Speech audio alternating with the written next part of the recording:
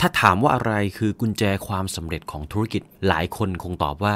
ความเป็นมืออาชีพซึ่งไม่ใช่เรื่องผิดครับแต่มันอาจจะใช้ได้กับธุรกิจที่คู่แข่งน้อยเท่านั้นเพราะต้องยอมรับกันตามตรงครับว่ายิ่งนานวันเนี่ยธุรกิจก็ยิ่งแข่งขันกันสูงมากๆใครๆเนี่ยก็เป็นมืออาชีพกันได้ทั้งนั้นแหละลองคิดดูเล่นๆนะครับว่าสมมุติว่าวันนี้เนี่ยคุณไปเที่ยวเชียงใหม่ครับแล้วก็มีผู้ให้บริการเช่ารถพร้อมคนขับที่เป็นมืออาชีพเนี่ยเหมือนกันหมดเลยให้คุณเลือก5เจ้าซึ่งทุกเจ้าเนี่ยก็มีบริการตามมาตรฐานเหมือนกันหมด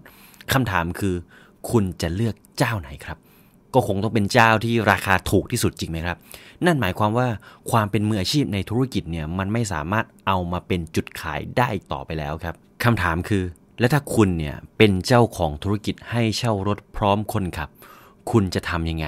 ให้ลูกค้ายอมจ่ายแพงกว่าจะใช้วิธีการแบบไหนให้เขาอยากกลับมาใช้บริการซ้ำและบอกต่อคุณให้กับเพื่อนๆของเขาครับถ้ายังคิดไม่ออกเนี่ยลองฟังเรื่องราวนี้ดูครับย้อนกลับไปเมื่อช่วงปลายปี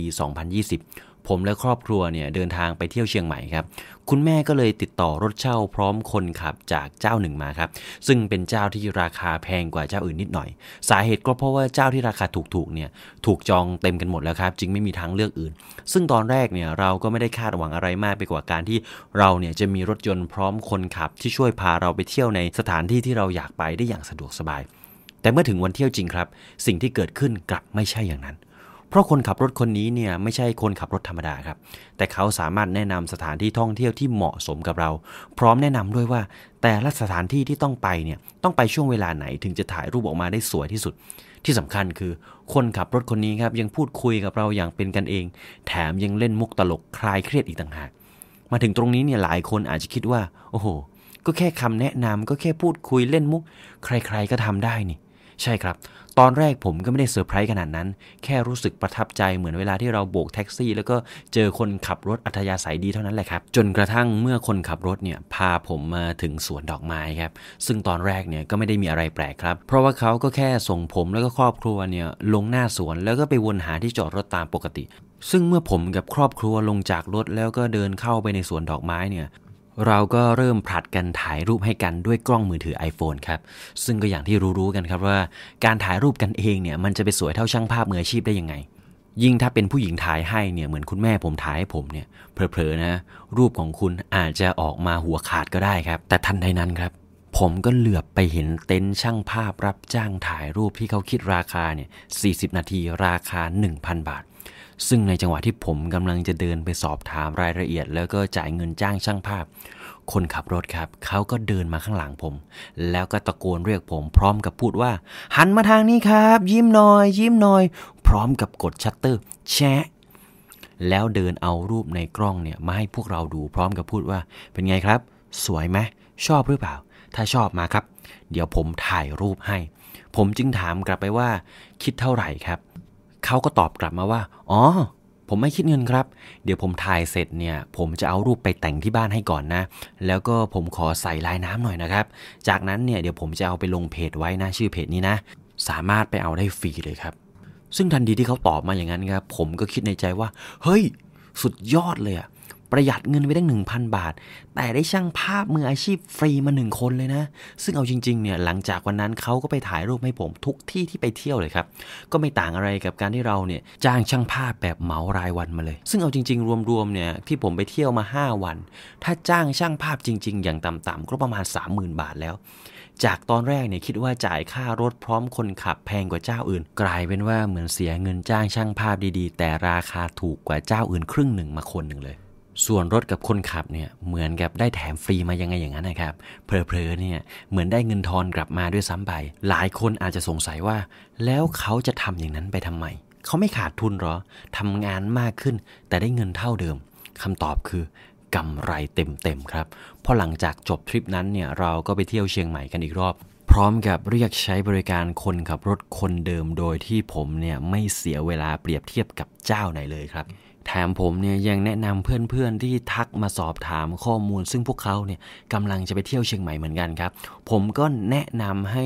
จ้างคนขับรถคนนี้แหละครับก็เหมือนกับเขาเนี่ยได้ลูกค้าเพิ่มไปโดยที่เขาไม่ต้องโปรโมทอะไรเลยครับที่สำคัญคือคนขับรถก็บอกอีกนะครับว่าเขาเนี่ยมีคนขับรถที่เป็นผู้หญิงที่ถ่ายรูปด้วยมืออาชีพให้เลือกใช้ด้วยนะเผื่อใครมาเที่ยวแบบผู้หญิงล้วนๆเนี่ยคือแบบไปผู้หญิงคนเดียวผู้หญิง2คนก็จะได้สบายใจคุยกันถูกคอแล้วก็ไม่อายเวลาจะเปลี่ยนเสื้อหรือว่าแต่งหน้าครับถ้าคนขับรถเป็นผู้หญิงเหมือนกันคือเขาใส่ใจรายละเอียดมากๆนะครับกลายเป็นว่าเขาได้ลูกค้าเพิ่มโดยที่ไม่ต้องเสียเงินทำการตลาดเลยครับที่สำคัญคือมีคนเสิร์ชหาชื่อเพจของเขาเองจากการบอกปากต่อปากโดยที่เขาเนี่ยไม่ต้องยิงแอดเลยนี่มันการตลาดแบบไม่ต้องทำการตลาดชัดๆเลยมาถึงตรงนี้ครับคุณอาจจะเถียงขึ้นมาในใจว่าก็แค่ได้ลูกค้ามาเช่ารถเพิ่มมันจะได้กำไรสักเท่าไหร่เชียวเทียบกับการต้องเสียแรงถ่ายภาพแต่งรูปให้ฟรีๆเนี่ยมันคุ้มจริงๆหรอคือถ้าสมมุติว่าคิดเงินเพิ่มจากการถ่ายภาพหรือว่าอะไรพวกนี้หรือว่าไปรับจ้างถ่ายภาพเนี่ยน่าจะได้เงินมากกว่านี้ถ้าดูเผินๆเนี่ยอาจจะเหมือนว่าเขาขาดทุนครับแต่ความลับก็คือผมไปแอบรู้มาว่าพี่คนขับรถคนนี้ครับเขามีอีกธุรกิจหนึ่งครับนั่นก็คือเขาเป็นช่างภาพครับนั่นหมายความว่า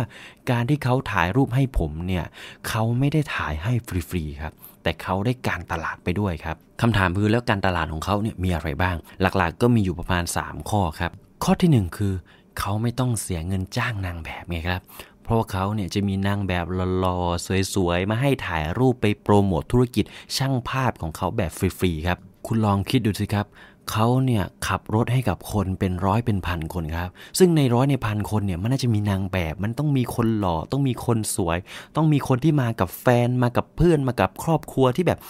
มีนางแบบมากมายแบบไม่ซ้ำหน้าเลยครับซึ่งก็คือคนที่เป็นลูกค้าธุรกิจเช่ารถของเขานั่นแหละครับมีที่ไหนครับมีคนมาเป็นนางแบบให้ฟรีแถมจ่ายเงินให้กับช่างภาพอีกครับ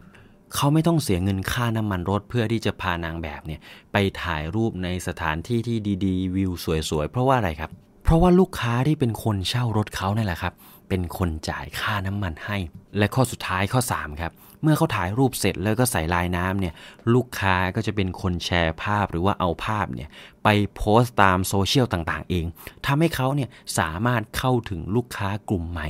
โดยที่ไม่ต้องยิงแอดเลยคุณลองคิดดูสิครับถ้าคุณถ่ายรูปให้กับลูกค้า 1,000 คนแล้วเขาเอาไปแชร์ลงโซเชียลสักคนละ10รูปเนี่ยก็เท่ากับว่ามีคนโปรโมทให้คุณ 10,000 ครั้งแล้ว 10,000 ครั้งนั่นน่ะมีคนเห็นกี่แสนคนครับคิดดูสิครับถ้าคุณจะยิงแอดให้คนเห็นเป็นแสนคนเนี่ยคุณต้องใช้เงินเท่าไหร่ครับที่สำคัญครับการที่คุณเข้าถึงลูกค้ากลุ่มใหม่ๆเนี่ยมันไม่ใช่ลูกค้ามั่วๆนะครับแต่มันเป็นลูกค้าที่เป็นเพื่อนของเพื่อนลูกค้าของคุณนั่นหมายความว่าอะไรครับเพื่อนของคุณเขาก็น่าจะคบคนที่อยากเที่ยวเหมือนกันไลฟ์สไตล์เหมือนกันซึ่งมันเป็นลูกค้าที่ตรงกลุ่มมากๆนะครับเหมือนอารมณ์แบบการยิงแอดแบบลูกอะไรครับเห็นไหมครับทุกอย่างคือวินวินครับผู้ขายก็ประหยัดค่าการตลาดแถมได้ลูกค้าเพิ่มแบบฟรีๆได้โปรโมทธุรกิจอื่นไปในตัวอีกส่วนลูกค้าก็ได้บริการที่เกินราคาไป10 เท่าเลยนี่แสดงให้เห็นแล้วครับว่าถ้าคุณอยากจะเอาชนะคู่แข่งเนี่ยแค่ทำแบบมืออาชีพเนี่ยมันไม่พอแล้วครับแต่ต้องทำแบบเกินอาชีพด้วยซึ่งการจะทำแบบเกินอาชีพได้เนี่ยคุณต้องมีความรู้แล้วก็ทักษะที่มากกว่า1ด้านครับอย่างคนขับรถคนนี้เนี่ยเขาใช้ทักษะด้านการขับรถความเชี่ยวชาญในพื้นที่แล้วก็ศาสตร์ด้านการถ่ายภาพมาผสมผสานเข้าด้วยกันออกมาเป็นบริการใหม่ที่แตกต่างจนหาตัวจับยากแต่ถ้าคุณมีความรู้ในอาชีพที่ทำแค่ด้านเดียวเนี่ยคุณก็จะเป็นได้แค่คนขับรถทั่วไปหรือว่าค่าเฉลี่ยของอาชีพนั้นๆเพราะว่าคุณเนี่ยไม่มีจุดขายอะไรที่ดึงดูดลูกค้าได้เลยสุดท้ายก็ต้องมาแข่งกันที่ราคาเพราะว่าการลดราคาเนี่ยคือกลยุทธ์ที่ใช้สมองคิดน้อยที่สุดหากคุณไปถามคนที่ทำธุรกิจว่าคุณดีกว่าคู่แข่งยังไงบอกเลยครับว่าแทบทุกคนเนี่ยสามารถโม้ได้สารพัดอย่างเพื่อสาธยายให้คุณฟังว่าเขาดีกว่ายังไงแต่จะมีสักกี่คนครับที่ข้อดีเหล่านั้นเนี่ยออกมาจากปากของลูกค้าโดยที่เขาเนี่ยไม่ต้องเอ่ยปากพูดเองเลยสักคำและแน่นอนครับว่าคำพูดที่ออกมาจากปากลูกค้ามักมีน้ำหนักกว่าคนขายพูดเองเสมอจำเอาไว้ครับว่าธุรกิจเนี่ยมันไม่ใช่แค่ทำงานให้เสร็จหรือว่าแค่ขายของได้นะครับแต่คุณต้องตอบให้ได้ว่าคุณจะเปลี่ยนความรู้สึกก่อนและหลังของคนที่จ่ายเงินให้คุณเนี่ยได้ยังไงและถ้าคุณทำได้แบบนี้เนี่ยคุณจะกลายเป็นคนที่มีแต่ลูกค้าวิ่งเข้าหา